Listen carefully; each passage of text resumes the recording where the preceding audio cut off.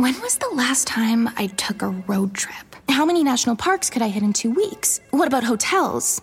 Wait, hey, Erica, how much am I spending on travel? When your questions about life turn into questions about money, there's Erica, the virtual financial assistant to help you spend, save, and plan smarter. Only from Bank of America. What would you like the power to do?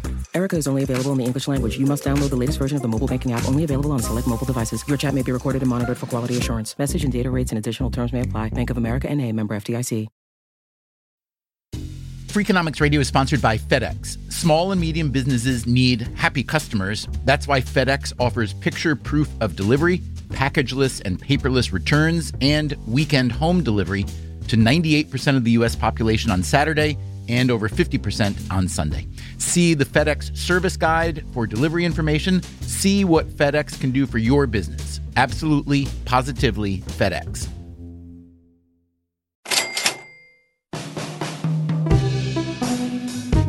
A bunch of years ago, I had just quit what I thought was my dream career, trying to become a rock star. And now I was trying to figure out what came next. I was considering 3 options. Number 1 was to become a shrink. I really liked psychology, but in the end, I decided I was too selfish to spend my days helping other people with their problems. Number 2 was to become a financial advisor. I really liked learning about saving and budgeting and investing. But again, I was selfish. I didn't want to devote all my energy to other people's problems. Number 3 was to become a writer, and that's what I did. But the other ideas didn't just go away. There's at least a little bit of psychology in just about every episode of Freakonomics Radio. As for the financial stuff, well, that's something we all wrestle with every day, isn't it? Today on Freakonomics Radio, we'll wrestle with it together. We will wrestle with the standard advice on how much to save. You have just told me to save 20% of my money. You. We'll wrestle with the fact that a financial windfall does not guarantee long-term success. We found that 15% declare bankruptcy. And we'll lay out a personal finance roadmap that anyone can follow. Yeah, and it's basically, pretty simple. Avoid emotions and concentrate on the economics.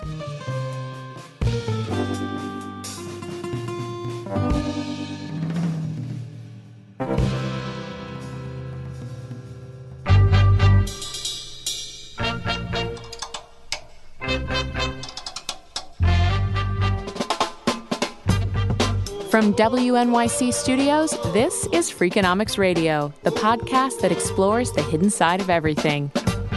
Here's your host, Stephen Dubner.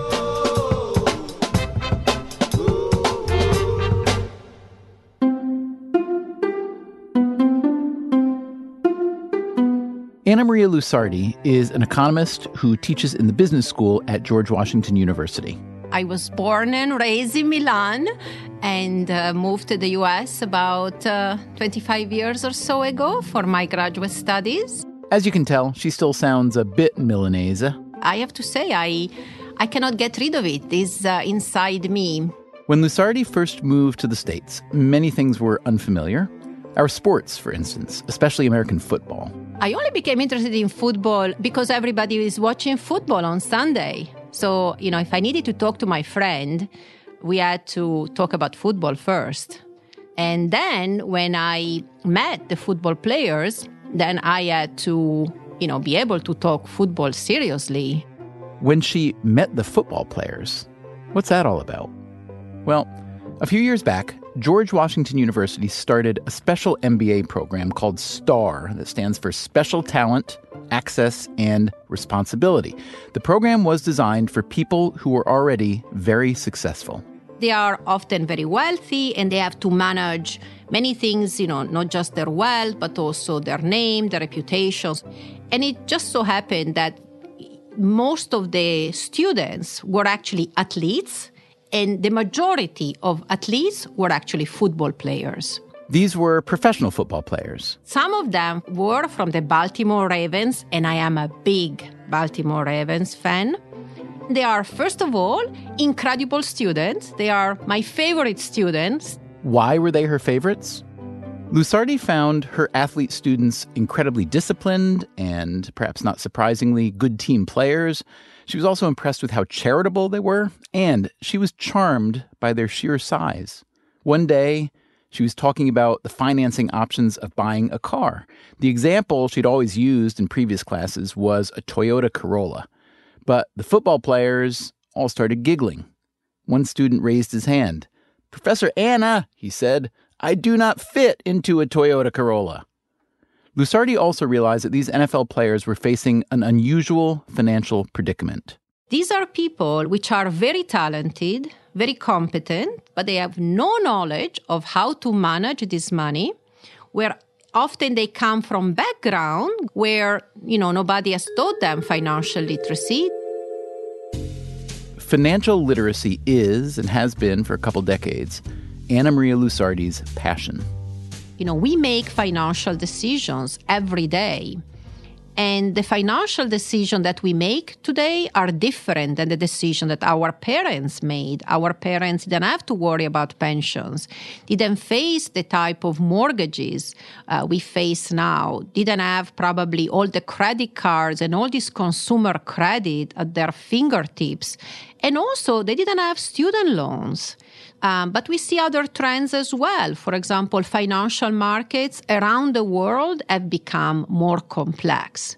Many economists, for many years, have assumed that most people are financially literate. So, for example, we assume that people know about interest compounding and they know about risk and risk diversification, and they act accordingly. But how much do people really know about the most basic financial principles? That is what Lusardi, in collaboration with the economist Olivia Mitchell, set out to learn. They came up with 3 survey questions. This was actually driven by the fact that in the first survey, we only had room for 3. They piggybacked their financial literacy questions onto the 2004 Health and Retirement Study. Being limited to 3 questions turned out to be a blessing. Because, first of all, these questions are very predictive, but also because they are only 3, they were adopted in so many national surveys in the U.S. and then in as many as 15 other countries around the world. And more recently, a variation of these questions have been added to a global survey. So now we know about financial literacy around the world. Okay, before we hear about the state of financial literacy around the world, let's hear the questions. Number 1. Suppose you have $100 in a savings account and the interest rate was 2% per year. After 5 years, how much do you think you would have in the account if you left the money to grow? The answers were multiple choice. A, more than $102. B, exactly $102. C, less than $102. Or, if you really want to play along, D, I don't know. And the correct answer is? The correct answer is A, more than $102. Because 2% interest on $100 in a year is $2, so after year 1, you have $102, and then over the remaining 4 years, the interest grows on that $102, and so on. And that is why compound interest has been called the 8th wonder of the world. Question 1 is about compound interest, but really is about assessing numeracy. Okay, question number 2. Question 2 is about inflation. Imagine that the interest rate on your savings account was 1% per year and inflation was 2% per year. After 1 year, how much would you be able to buy with the money in this account? The answers? A, more than today. B, exactly the same as today. C, less than today. Or D, I don't know. The answer is less than today. Because if inflation is 2%, prices go up 2%. But if you have only earned 1% in your saving account, you basically can buy less. And question number 3. Question 3 has to do about risk diversification. Do you think the following statement is true or false? Buying a single company stock usually provides a safer return than a stock mutual fund. True? False? And of course, you can say do not know. And the correct answer is true. Buying a single stock is safer than buying a mutual fund. Just kidding. That's false. Because a single company is a lot riskier than a basket of stocks. Don't put all of your eggs in one basket. Okay, how'd you do? Did you get all three right? If so, that would put you in a distinct minority. Americans are not financially literate. That's right. Lusardi found that only around 30% of the respondents got all three questions right. The numbers are pretty similar around the world, even in other rich countries. In the U.S., financial literacy has some distinct demographic differences. Those facing most challenges, Lusardi and Mitchell wrote, are the young and the old, women, African Americans, Hispanics, the least educated, and those living in rural areas. So financial literacy should not be taken for granted. And actually, if you ask me, I think we are at a crisis level. You might ask yourself, if financial literacy is so important and if so many people are so bad at it, what are we doing wrong? One simple answer is that even well-educated people often don't attain, as part of their formal education, much of a basic financial literacy. What about parents? Aren't they supposed to teach their kids the basics? Maybe, but money being what it is, a topic that makes a lot of people uncomfortable, you can see how a lot of parents, especially if they are not financially literate, somehow never get around to teaching their kids. Some people argue that financial education isn't the answer anyway. They say the main problem is that too many financial instruments are either too complicated or inherently exploitive. We got into this debate in an earlier episode of Freakonomics Radio. Here's the legal scholar Lauren Willis on why it'd be better to design more user-friendly financial instruments than to expect everyone to learn more about personal finance. It's sort of like saying, well, we should start teaching everybody to be their own doctor, teaching everyone to be their own mechanic. Terribly inefficient to do that. Not only is it inefficient, but it has this sort of culture of blaming the consumer. You know, you're the one who didn't figure this all out. You didn't go to the classes or didn't pay attention or whatever. And that's not going to help in the long run. Anna Maria Lusardi does not share that view.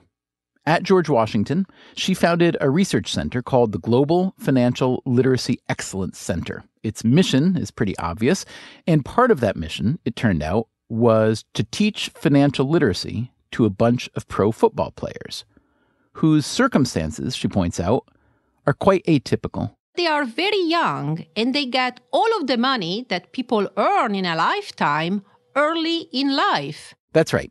As Lusardi writes, a career lasting 6 years, the median length, will provide an NFL player with more earnings than an average college graduate will get in an entire lifetime, plus a modest pension. But they just couldn't translate that sum of money, the lump sum they had, into the stream of money that could support themselves throughout life. There are a lot of ways to blow a sudden fortune. Friends and family may come at you with their palms open. You're approached by all sorts of advisors with all sorts of brilliant investment schemes. There are taxes to pay, upper income bracket taxes, by the way, which shrink your net income by a lot. And, of course, it's a lot more exciting to spend money today than to save it for tomorrow. Lusardi, inspired by her current football students, decided to gather some data on older players. She and her colleagues looked at a cohort of NFL players who'd been drafted in the late 1990s and early 2000s to assess their long-term financial outcomes. So we look at bankruptcy rather than other measure of financial distress because these are the things we can check in which there is data. And what they find? We found that more or less 12 years into retirement, 15% declare bankruptcy. That's right. 15% of these guys who'd already earned a career's worth of income went bankrupt, a rate that's similar or even higher than the overall population of men in their age group, even though the NFL retirees had obviously earned a lot more money. Lusardi also found that the risk didn't even decline for the players who earned the most. To me, the experience of the NFL is a good example of the effect of financial illiteracy. The NFL bankruptcy data reinforced Lusardi's earlier findings about financial illiteracy. So, What's to be done? Because it's pretty obvious that many people have no idea how to handle their personal finances. Even people who you'd think should know, even exceedingly well-educated people like this guy.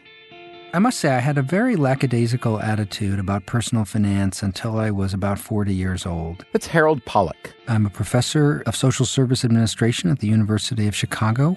Pollack works with University of Chicago institutions like the Crime Lab and the Center for Health Administration Studies. I have a doctorate in public policy, but I hadn't really applied it to finance. But then something happened. My mother-in-law died suddenly, and my brother-in-law, Vincent, had to move into our home. He's intellectually disabled, and he was 340 pounds and had many related challenges. Pollack's wife had to quit her job to take care of her brother. And Pollack began to worry about their financial health. I remember one day we had to buy a lazy boy type chair just because he was so big that our furniture didn't work for him. And it was like $900 for this chair. And I just remember thinking, like, I'm just going to go through all my money. And I became obsessed with personal finance. He began looking at the literature on investing. One of the first things I learned was that the conversation among real experts was actually a lot simpler than the conversation that you would get if you watched financial TV or read brochures from financial services firms. The people Pollack calls real experts, academics typically who'd done real empirical studies, told a very different story than investment professionals. I started to joke around that the fundamental problem that the industry faced was that the best advice was available for free at the library. Pollack started writing about these ideas on a blog called The Reality-Based Community. For one piece, he was interviewing the financial journalist Helene Olin about a book she'd written called Pound Foolish, exposing the dark side of the personal finance industry. And I said to her, isn't the industry's fundamental problem that the best advice for most people would fit on an index card and it's available for free at the library? And we kind of chuckled and the conversation moved on. Except that I started getting emails from people and comments on my blog saying, hey, where's the index card? But there was no index card. I was speaking metaphorically, so of course I was kind of stuck, but I had planted a flag and I felt I had to honor that. So I just reached into my kitchen drawer and I pulled out my daughter's 4x6 index card, that she was using for school. And I scribbled down in, maybe 2 minutes, 9 rules. And I took a picture with my iPhone and I posted it on the web. Coming up on Freakonomics Radio, Harold Pollack's index card catches fire on a variety of websites. Boing Boing, which I'd never heard of, actually. Lifehacker, which I also had never heard of. Also, are credit card rewards programs as good as they seem? All the research suggests that these reward programs just make you spend more money. And how closely should you watch your investments? Don't peek.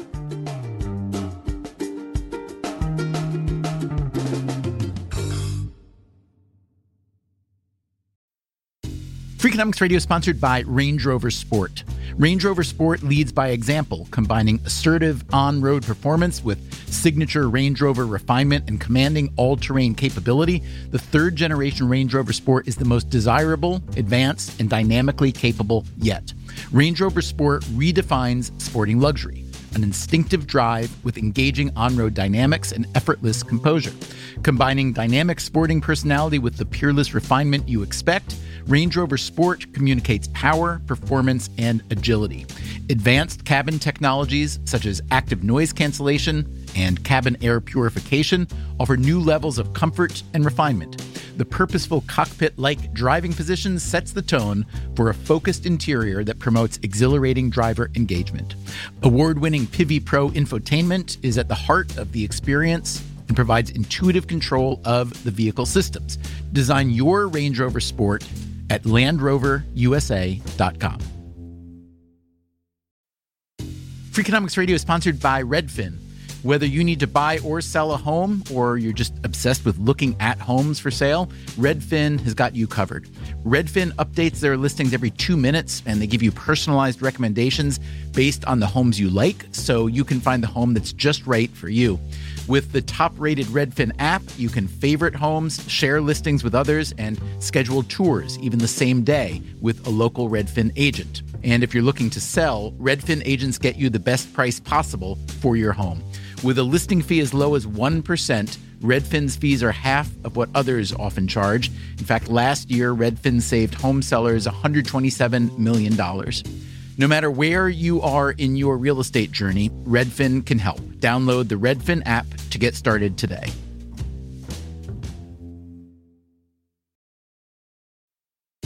Freakonomics Radio is sponsored by Marriott. Town Place Suites by Marriott has all the comforts of home. Cook up a meal in a full kitchen, unpack and stay organized with the in-room Elfa closet system, plus bring your pet and have your best friend by your side. Town Place Suites by Marriott has all the amenities you need to feel at home during your stay. Find the comforts of home at Town Place Suites. Go there with Marriott Bonvoy.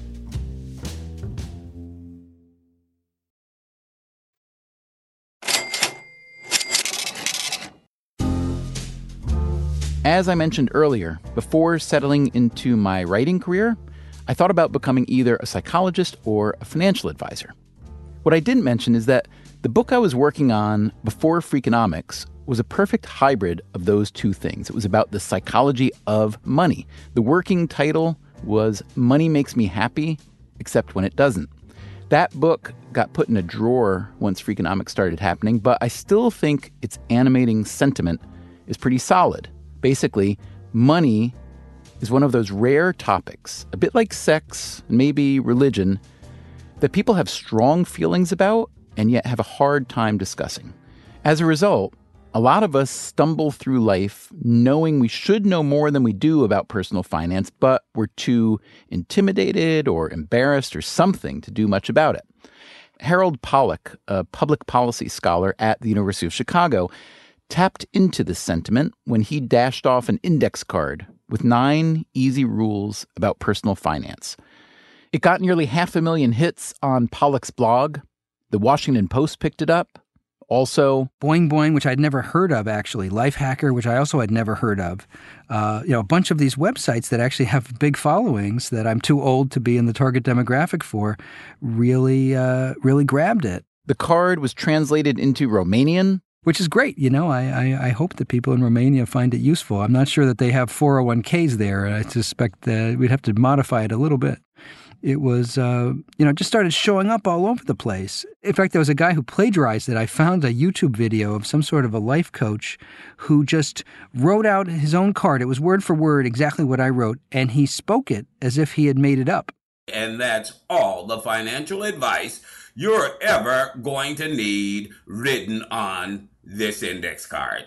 It was hilarious to listen to because he actually has a great voice, but he had completely stolen the idea. And there was just something about it for a lot of people where, all of us are facing this very intimidating task. How do I save for retirement? Where do I invest my money? How do I deal with all these questions about budgeting and when to buy a house and all this kind of stuff? Oh, I just have to look at these 9 rules on this card. Pollack never pretended that he'd discovered some amazing new rules of financial behavior. When my colleagues at the business school saw this and they saw what these rules were, they were just like, you're kidding. But that didn't stop him from turning his index card into a book, co-authored with the journalist Helene Olin. It is called, yes, The Index Card: Why Personal Finance Doesn't Have to Be Complicated. Of course, it's kind of ironic that I say, here's this index card, that's what you need, and then people are saying, well, why is there a book? And to me, it's a little bit like, in some sense, you could say all of religion comes down to the 10 Commandments, but a lot of us seem to need some commentary on those and need to know how to execute those, or depending on your religious faith, I sometimes refer to the book as the Midrash to our index card for your Jewish listeners. And for our non-Jewish listeners, a midrash is rabbinic commentary or teaching on a biblical text. Not quite a canonical passage, but revered nonetheless. And that's kind of what Pollack was going for with the index card book. Okay, so what's in it? Let's start with rule number 1. Rule number 1, strive to save 10 to 20% of your income. Because, well, if you're not saving any money, then everything else is a lot harder. One of the great things is once you start to save this money, it really reduces the stress in your life so amazingly fast. I must say that my original card said you should save 20% of your income. And that's really hard. I got a bunch of emails that were essentially the following form. Dear Professor Pollack, I'm a 28-year-old single mom and I work as a cashier. You have just told me to save 20% of my money. You. And my responses to all of those emails was, you know what? You're totally right. I totally see where you're coming from. At this stage in your life, you cannot save 20% of your gross income. And, when you're at that stage, how can you manage your credit card debt? How can you save something? How can you start getting yourself on a good budget? You're doing that, you're doing really well. So I think that my original card was really good for middle-class people like me. It wasn't quite as good for people that were at different stages in their life. And so I was brought to some humility by the large audience that I inadvertently attracted. Rule number 2. Rule number 2, pay your credit card balance in full every month. How important is this one? This may be the most important single rule on the card for a lot of people. If you're carrying a credit card balance, every dollar that you pay down on that, you're getting a risk-free, tax-free return that's usually more than 15%. Because that's roughly how much you're paying the credit card company for the privilege of using their money. Unless your name is Warren Buffett, you're just not going to get that kind of investment from anything else that you're doing. And credit cards and other forms of high-interest loans are just a really serious trap for a lot of people. One problem is that credit card companies are savvy, and they can make you feel like you're doing a great job just by paying off what they call the monthly minimum. You are doing a great job for them because they're collecting all that interest from you. Pollack warns us to beware of any deal that offers to help you smooth out your cash flow. So if you belong to a gym and they say you can pay $500 up front for the year, or you can make 12 equal $50 payments. If you choose that payment plan, the cost of your membership is now $600. Therefore, whenever possible, you try to use cash as much as you can and you pay off your credit card. And by the way, one of the things that I recommend to people is basically ignore your credit card reward program. All the research suggests that these reward programs just make you spend more money. Rule number 3? Rule number 3, max out your 401k and other tax-advantaged savings accounts. A typical 401k is a retirement plan run by your employer. But there are a lot of options, including for self-employed people. There are several reasons why your 401k or your equivalent is just the foundation of your saving.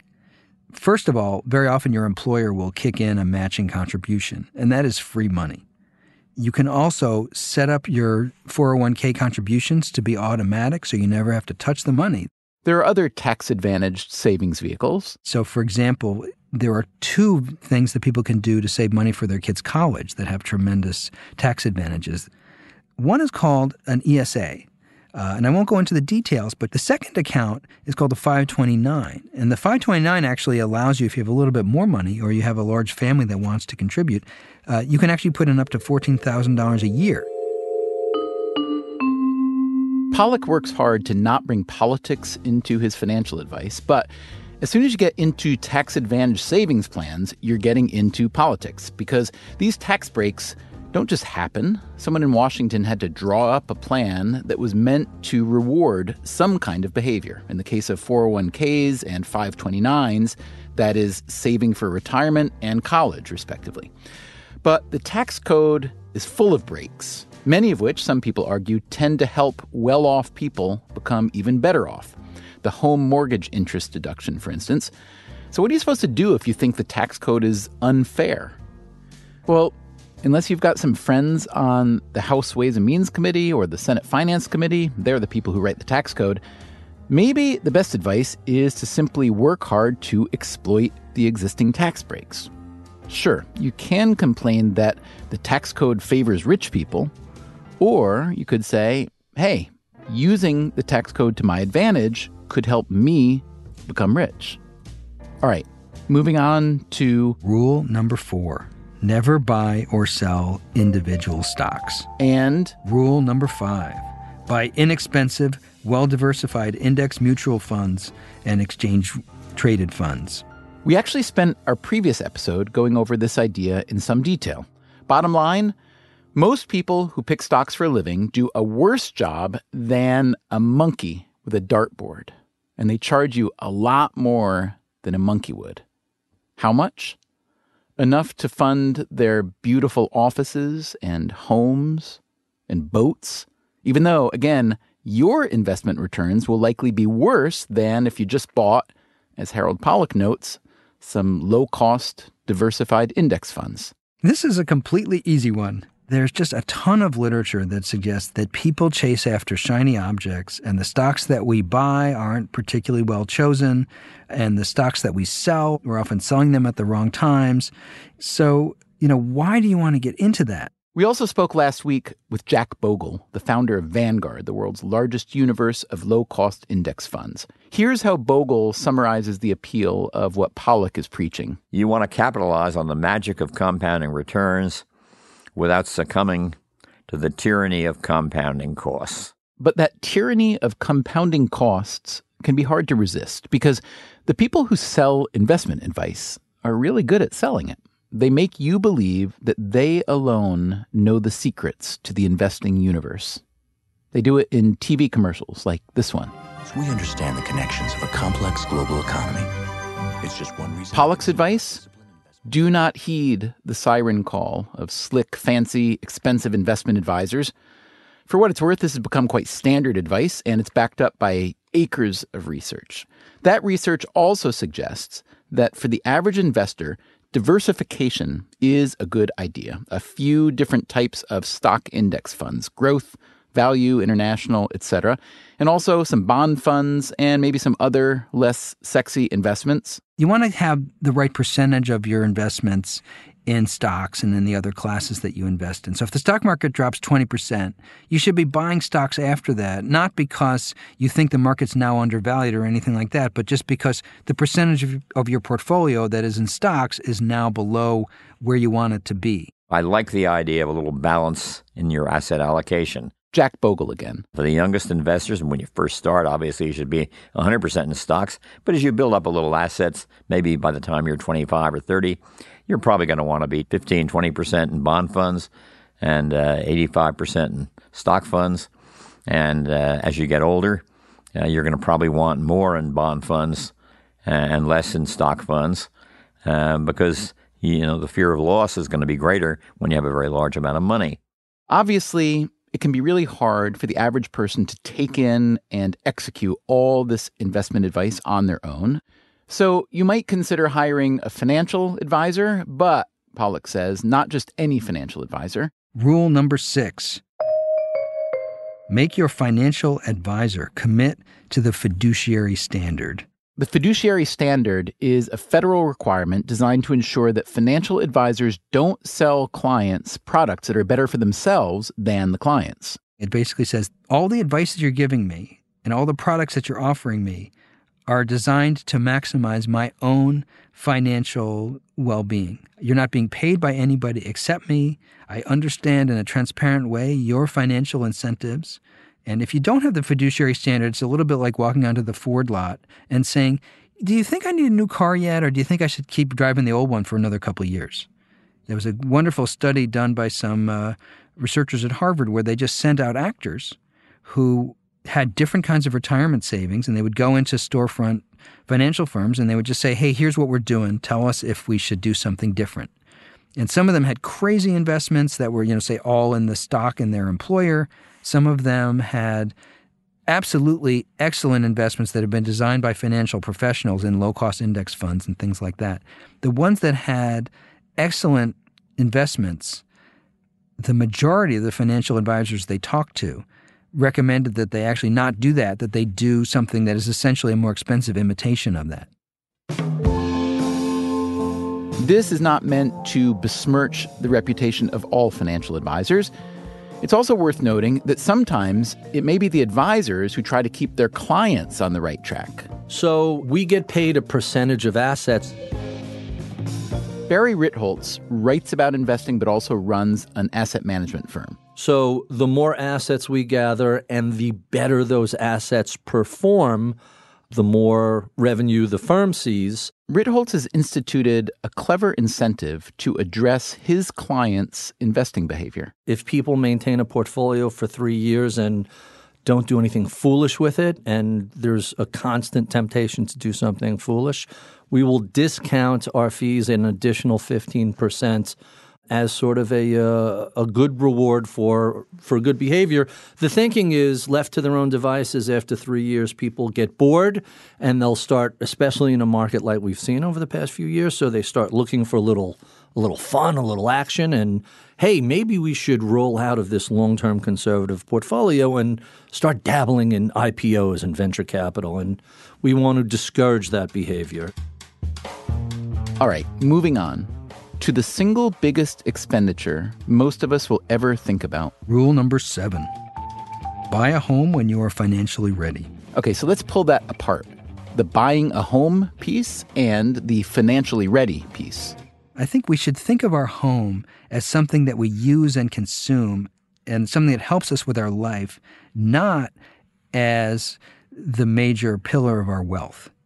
I think that we've been conditioned from birth to believe that you're not a full adult until you own a home, and you have to be careful about that.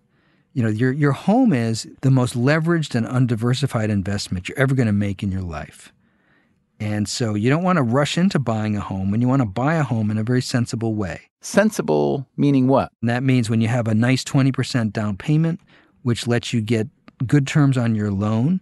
It means getting a sort of vanilla ice cream fixed rate 15-year or 30-year loan rather than to try to do something like an adjustable rate mortgage. And it means buying a home that you can afford and still have a strategic reserve if you move in and your hot water heater breaks or a raccoon eats its way through your roof or all the things that can happen to a home. Buying a home also represents what economists call a commitment device. It's a way to lock yourself into a behavior you need some help getting locked into. In this case, your mortgage payment is a forced savings plan. Pollack sees the value in this thinking, but the lock, he says, can be fairly flimsy. A home is a good commitment device, although it's a less effective commitment device than it once was because of home equity loans. Home equity loans used to be called second mortgages. There was a certain stigma to getting them. They were not common. And one of the challenges we discovered in the foreclosure crisis was there were just a lot of people that were trying to dip into their home equity. And when their value of their home dropped, boy, that could really blow up on you. So if you're going to use it as a commitment device, you have to actually commit to it and not try to dip into your home equity in various ways. So that's buy a home when you're financially ready. Rule number 8. Rule number 8, insurance. Make sure you're protected. Insurance. So many types, so much pressure and fear. Honestly, that's a topic for a whole other episode someday. Maybe we'll get to that. But for now, here's Pollack's thumbnail take. The purpose of insurance is to make sure that you are protected if you have a life-changing event. You don't need insurance for the $500 problem when somebody hits a baseball through your kitchen window. You do need insurance when the tree falls and there's a $50,000 problem, and your whole kitchen gets taken out. You need life insurance in case the people that depend on you need you after you die. You need liability insurance when you're driving. You need to make sure that your life wouldn't change if there was some sort of an adverse event. One of the things that we advise people in general is get the largest deductible that you can. You want the homeowner's insurance with the $5,000 deductible if you can get it. First of all, it costs money for the insurer to honor all these smaller claims. You really don't want to be having to pay for that. But secondly, the people who get the high deductible insurance are the people who know that they're pretty unlikely to use their insurance. So you're putting yourself in an insurance pool that's likely to be more favorable than the ones with the low deductibles. And so insurance is important to guard against the big things, not the little things.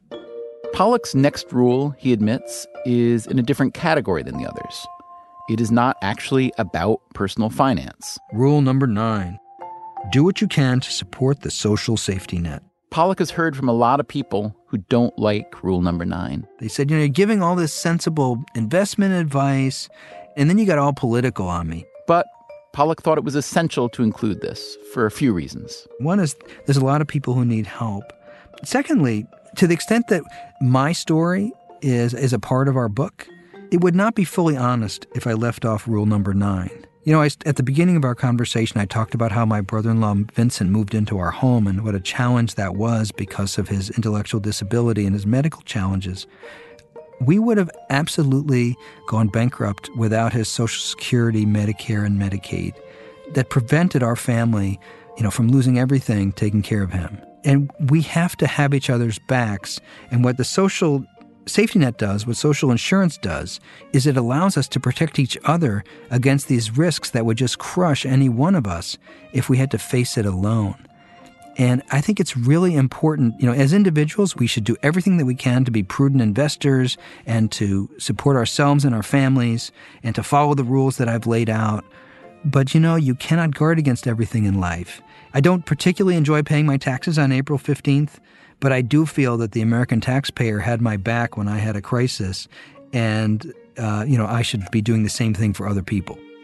As you may recall, Harold Pollack's index card had 9 rules, but his and Helene Olin's book, called The Index Card, has 10. Rule number 10. Remember the index card.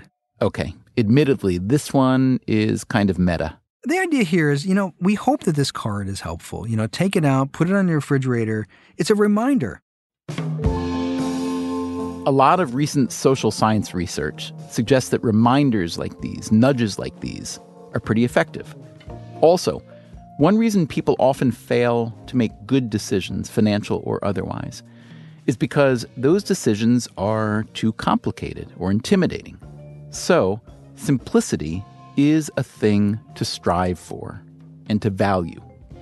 Will a simplified choice always lead to optimal outcomes? Of course not. But will it generally produce a better outcome than either avoiding the problem or doing something really stupid? Yes, it will. Experience is also pretty valuable. I guess it goes without saying. So, to conclude this primer on personal finance, maybe it makes sense to hear a bit more from the most experienced investor I know, Vanguard founder Jack Bogle. At almost 88 years old, I might be the most blessed man in the United States of America. Bogle's longevity was not preordained. In 1960, I had my first heart attack. I was only 31 years old. Had it on a tennis court, and I almost died. And I had a disease that had never been discovered. It was finally discovered years later in France, but I was a mystery man. And the doctors looked at me kind of funny. And when I got a pacemaker inserted, one doctor said to me, you really probably don't have that much time left. So why don't you go up to the Cape and just, walk out on the beaches every day. Take it easy, enjoy the remaining time on this earth.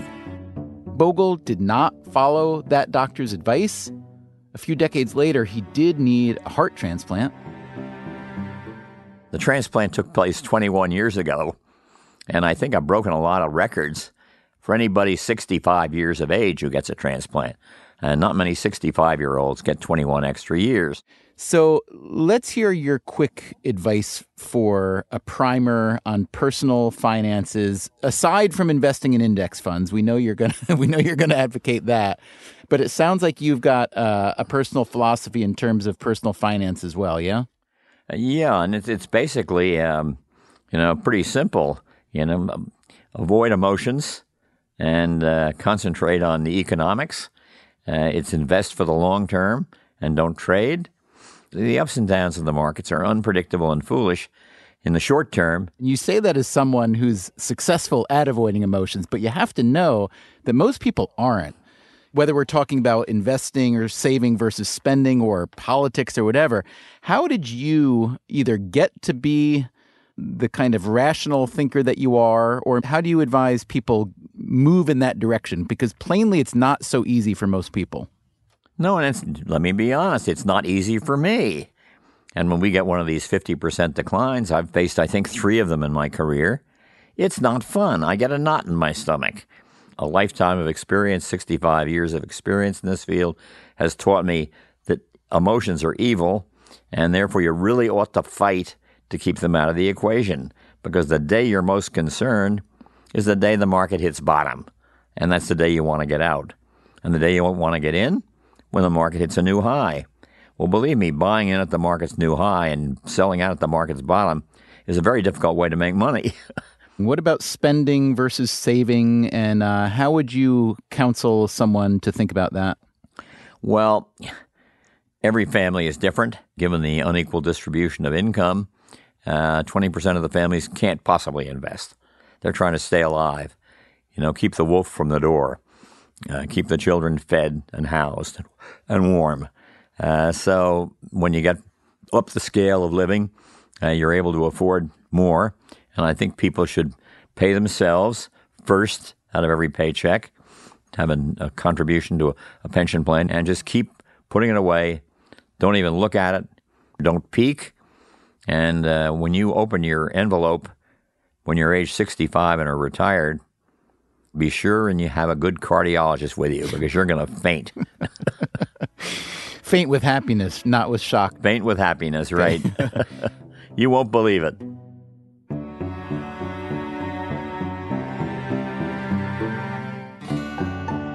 Believe it.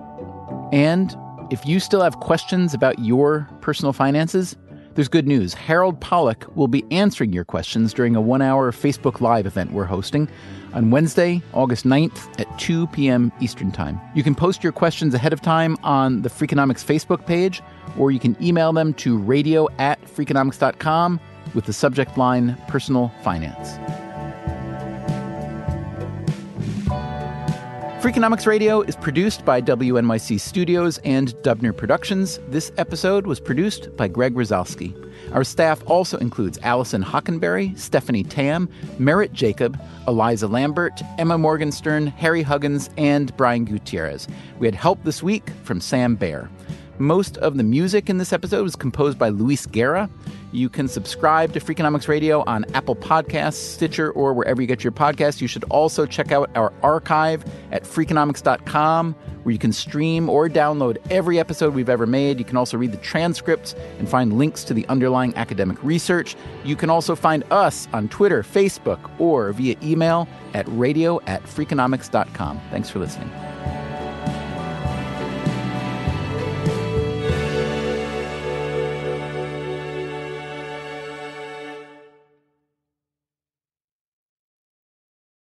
This is a big year. The Ohio Lottery's golden anniversary. 50 years of excitement, of growing jackpots and crossed fingers. 50 years of funding for schools, of changed lives and brightened days. 50 years of fun, and that is worth celebrating. So watch for can't-miss promotions, huge events, and new games that will make the Ohio Lottery's 50th year its biggest one yet. Learn more at funturns50.com. If a friend asks how you're doing, and you say, I'm okay. When the truth is, I don't want my problems to burden anyone. Or you say, hang it in there. Because if I ask for help, they'll just think I'm weak. Then this is your sign to call, text, or chat 988 for free, confidential support. Anytime. You don't have to hide how you feel. Freakonomics Radio is sponsored by Robert Half. Robert Half research indicates 9 out of 10 hiring managers are having difficulty hiring. If you have open roles, chances are you are feeling this too. That's why you need Robert Half. Their specialized recruiting professionals engage with their proprietary AI to connect businesses of all sizes with highly skilled talent in finance and accounting, technology, marketing and creative, legal and administrative, and customer support. At Robert Half, they know talent. Visit roberthalf.com today.